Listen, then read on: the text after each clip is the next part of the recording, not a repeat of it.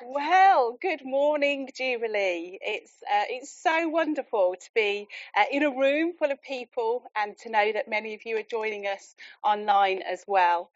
It's a privilege to continue our series looking at the life of King David, who, as we've heard, was described by the prophet Samuel as a man after God's own heart.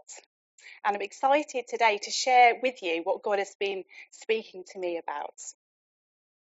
We're going to be looking at an exchange between God and David in 1 Chronicles chapter 17, where David decides he wants to do something great for God. And he comes up with what he thinks is a brilliant plan. Now, this got me thinking, as I can really relate to David, as I too really like making plans. If you know me, you'll know I'm a big fan of making lists. I love ticking things off my lists, and I really like to know what's happening when. Now, Rich finds it funny that sometimes I even like to plan in my rest time. It was revolutionary to me a few years ago when I realised I could write "keep free" in my diary. I'd really recommend it. Now, for David, we've seen him come a long way. He's gone from looking after the sheep in the fields to being unexpectedly anointed to be king by Samuel the prophet. He then worked for Saul, who was the current king at the time, fought and defeated Goliath, and subsequently had many other military exploits. And now we reach the point in David's life where he is settled in the palace and thinking about the future. He comes up with a plan that he shares with Nathan the prophet, who then hears from God on the matter. And David finds that actually God's plan is very different from his. So firstly, what I want to do today is look at the difference between David's plan and God's plan. And then secondly, I want us to look at how David responds to this change of plan and what we can learn from that. The title of today's talk is David, a Man After God's Own Heart, Humility. So that gives you an idea of where we're heading this morning. So let's start by having a look at these two plans.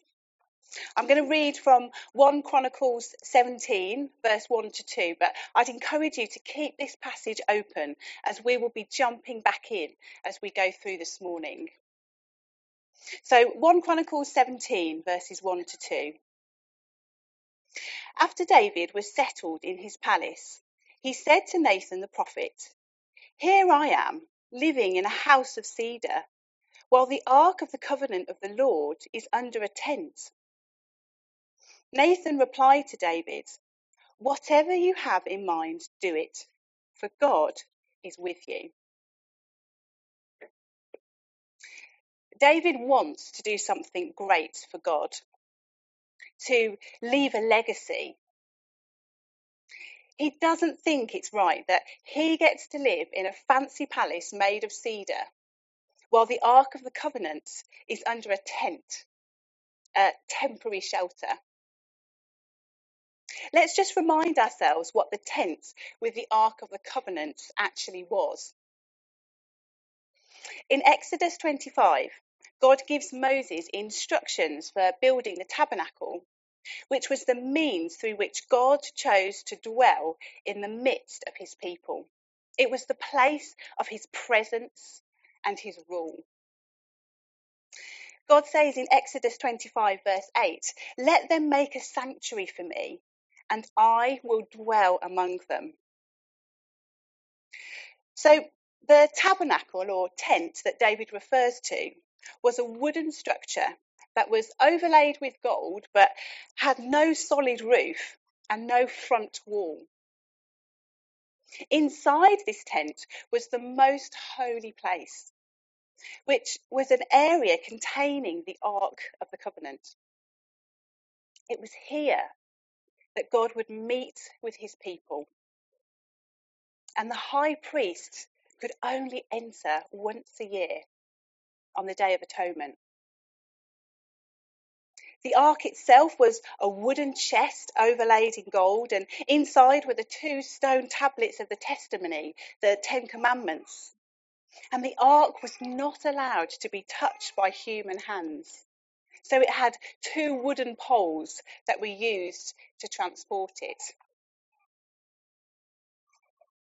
You can kind of understand why David wants to build a house or temple that is so much more than a tent, containing the transportable Ark of the Covenant. He wants to build somewhere to honour and praise God. He wants to build a permanent house for the presence of God. And so he shares his plan with Nathan the prophet, who at first supports the idea. Nathan says in verse 2, "Whatever you have in mind, do it." The ESV translates it as, "Do all that is in your heart."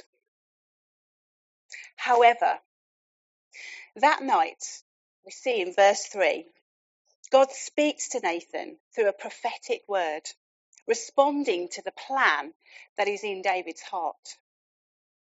God basically says, "Slow down.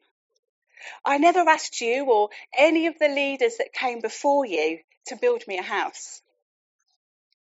He says in verse 5 and 6, "I have not dwelt in a house from the day I brought Israel up out of Egypt to this day. I have moved from one tent site to another, from one dwelling place to another. Wherever I have moved with all the Israelites, did I ever say to any of their leaders whom I commanded to shepherd my people, 'Why have you not built me a house of cedar?'" You see, nothing in the regulations that the Israelites had originally been given by Moses suggested that the ark should be placed in a building. It needed carrying poles because it was designed to be portable. But what's interesting, however, is that David's plan was on the right lines. God tells Nathan that a house or temple does feature in his plans for his people Israel, but David is not the one to build it. Look at verse 11. God says, "When your days are over and you go to be with your ancestors, I will raise up your offspring to succeed you, one of your own sons, and I will establish his kingdom. He is the one who will build a house for me, and I will establish his throne forever." The initiative lies not with David, but with God. Rather than David building a house for God, he promises to raise up one of David's sons to do it instead. Now, the son that God is referring to is Solomon. We get an interesting insight into the background of this decision later in 1 Chronicles chapter 22, where David tells Solomon to get on and build a house for the Lord, explaining why God did not ask him to do it himself. 1 Chronicles 22 verse 7 says, "David said to Solomon, 'My son, I had it in my heart to build a house for the name of the Lord my God. But this word of the Lord came to me. You are not to build a house for my name, because you have shed much blood on the earth in my sight. But you will have a son. His name will be Solomon. He is the one who will build a house for my name.'" David had it in his heart to build a house for the name of the Lord, but his plan had to change. God says David doesn't get to do it, his son does. But that's not all. What God has planned for David is actually so much greater than anything David was planning to do for God. Even though he doesn't get to be the one to build the temple, God promises to exalt him and use him to establish the house of God in a very different way to what David was expecting. In verse 10, God says, I declare to you that the Lord will build a house for you. I can't imagine David was expecting to hear that. The Hebrew word here for house meant not only an ordinary house, but also a temple, as well as a dynasty. Just as in English, the current British royal family is called the House of Windsor. A house for David, therefore, isn't referring to a palace, but it's about the sons and descendants who would succeed David as king. What's incredible is that this house and this kingdom will also be God's house.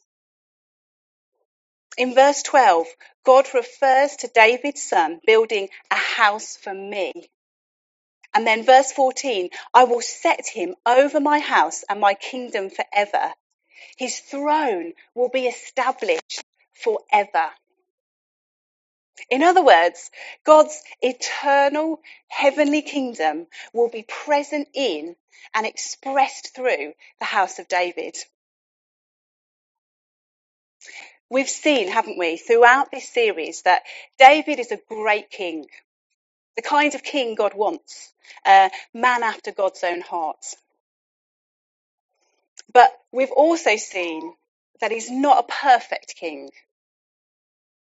There is still one greater to come. God's plan here depends on the fulfillment of his promise to send a son or descendant of David who would be the one finally to bring God's people the security and peace that they've always needed. Who is this king who will be set over God's house and kingdom forever? Of course, it's Jesus. Romans 1 verse 3 tells us that Jesus was a descendant of David. And we see that too in the genealogy of Jesus listed in Matthew chapter 1. Jesus is the better king, the perfect king, the one who, as a descendant of David with a royal lineage, will rule forever, establishing the kingdom of God and therefore fulfilling this Old Testament prophecy. So, we've seen what David's plan was. And we've seen how actually he finds that God's plan looks really very different from his. Let's move on to see how David responds. Look at verse 16 for this. Then King David went in and sat before the Lord. I think this is really important. What was David thinking and feeling as he sat before the Lord? I'm sure we've all experienced those change of plan emotions where we're thinking one thing and then God interrupts with another plan. When life looks different from what we expect. For me, I'd always planned to get married in my 20s. That fitted in well with my 10-year plan after graduating from university. But God had other plans. And it was the next decade before I met Rich, who would become my husband.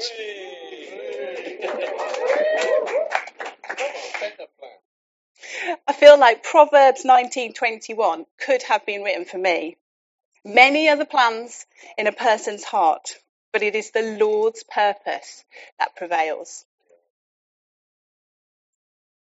There are many ways, aren't there, of responding when things don't go to plan.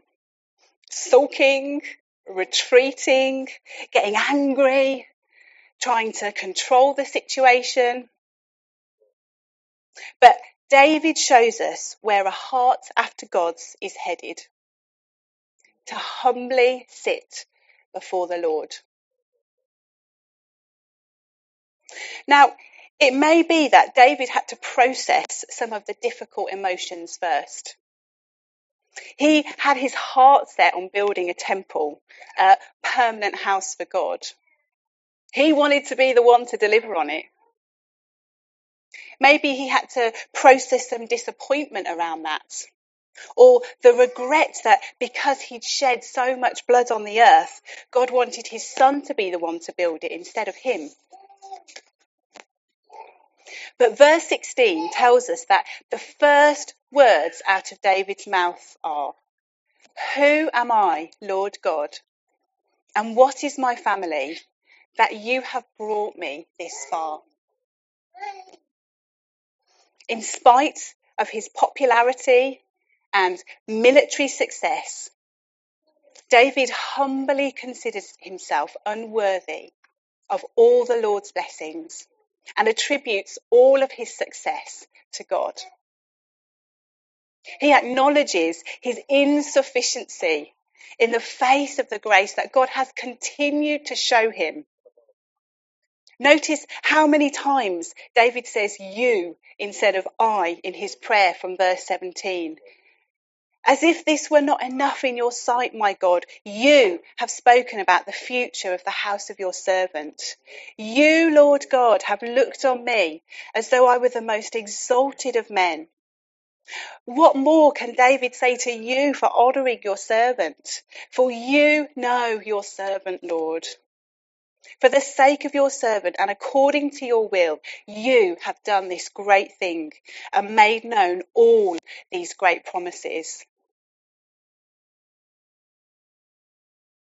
If I'm honest, I think my prayer in this moment would have had a lot more eyes in it. I wanted to build you a temple. I had this great idea. But David's prayer of praise then leads him to ask God that he will do what he says he will do.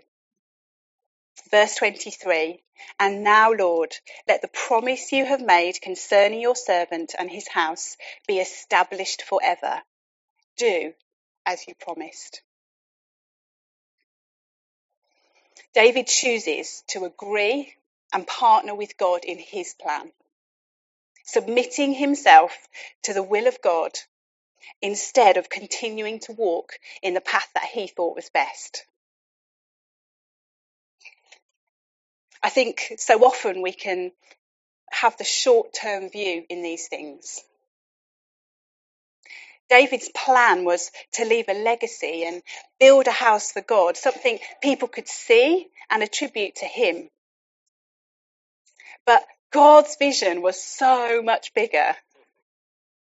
He had a plan for an eternal legacy that would point to Jesus, the perfect King, who would display God's heart to the whole world.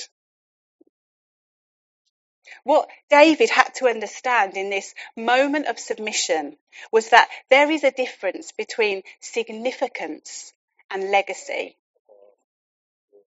He had to submit to God's plans, to be willing to play the long game, the legacy game, focused on the generations that would come after him. He wouldn't see the fruit of this in his lifetime. It would be his son who would build the temple, and he certainly wouldn't see the promise of an everlasting kingdom fulfilled through Jesus. But the thing about legacy is that it's not about us. It's not about building into our empire, but about sowing into God's kingdom. It's not about people looking at us and our achievements, what we've made of ourselves, but rather seeing how our life points to God and how amazing he is. Every moment, every time we say yes to God, every time we choose to submit to his way of doing things, is an opportunity to sow into legacy for the sake of others, rather than doing things our way and grabbing significance in the moment. This means, like David, we have to submit our plans to God. It means being willing to wait, being willing to be overlooked, to be set aside even for the sake of others. It means allowing God to do the internal work in your heart, in the secret place, the stuff that only He and you know about. As a man after God's own heart, David shows us that true humility is about submitting to God's plan for our lives. It's not about having low self-esteem or thinking we're no good, but recognizing that our plans and even greater, our lives have no purpose apart from God. David found ultimately that the key to submitting to God's will for him was the revelation of God's bigger plan. It was this revelation that gave him courage, actually, when God said no to his plan. Listen to verse 25. You, my God, have revealed to your servant that you will build a house for him. So your servant has found courage to pray to you. David could have taken matters into his own hands. He could have grabbed significance in the moment and ignored God's bigger plan, steamrolling on ahead with what he thought was best, following his heart to build a house for God.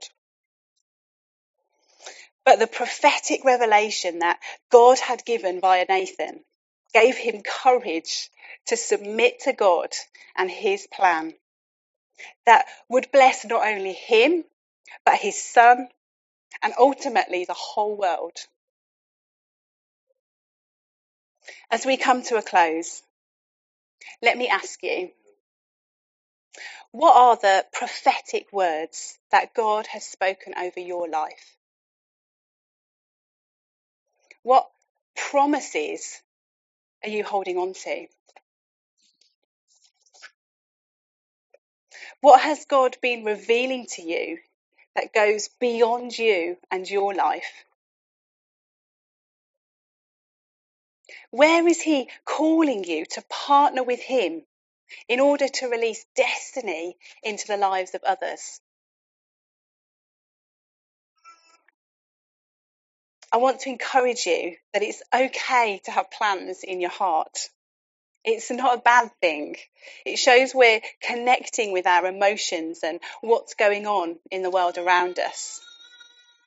David's original plan came about because he was indignant that he lived in a house of cedar while the Ark of the Covenant of the Lord was under a tent. He didn't think that was right. But I wonder if sometimes we can run away with our ideas and our plans, with how we think God should make things happen.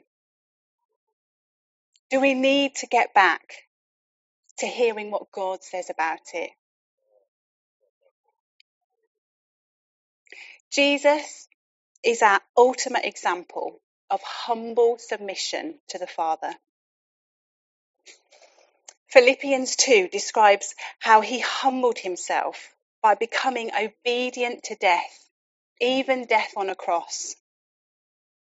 And in Luke 22, we see how he submits to God even moments before his arrest, praying, Father, if you are willing, take this cup from me, yet not my will, but yours be done.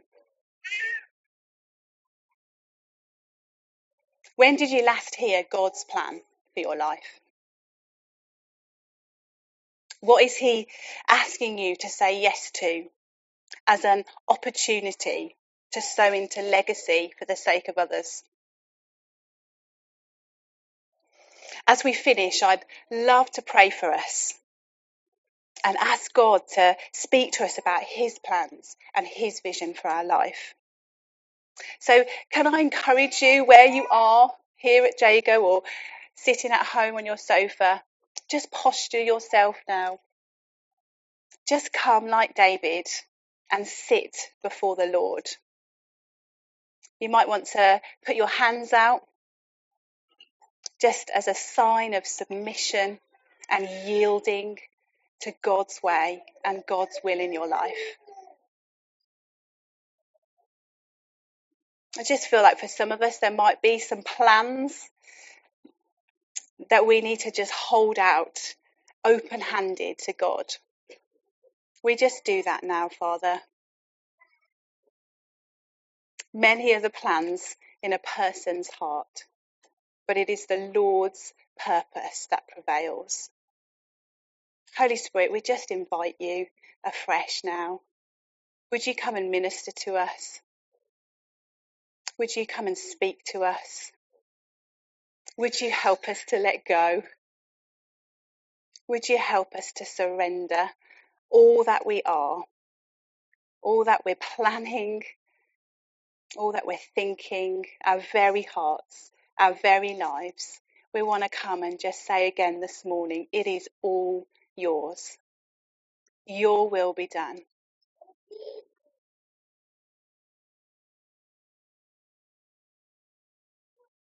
And Jesus, would you come and heal us where we're carrying any disappointment, where things haven't quite looked how we expected?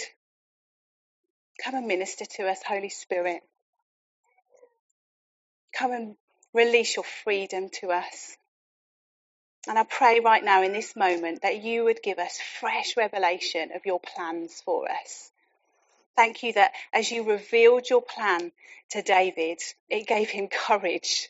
It gave him courage to pray to you and to yield to you. So, Lord, would you come now? Would you remind us of the prophetic words that you've spoken over our lives, the promises over us, especially those things that we've not seen come to fulfillment yet. We just offer those back to you, Lord. Would you just come and have your way in us? And I pray that in these days that you would be speaking to us about how you want to use us to release destiny in others.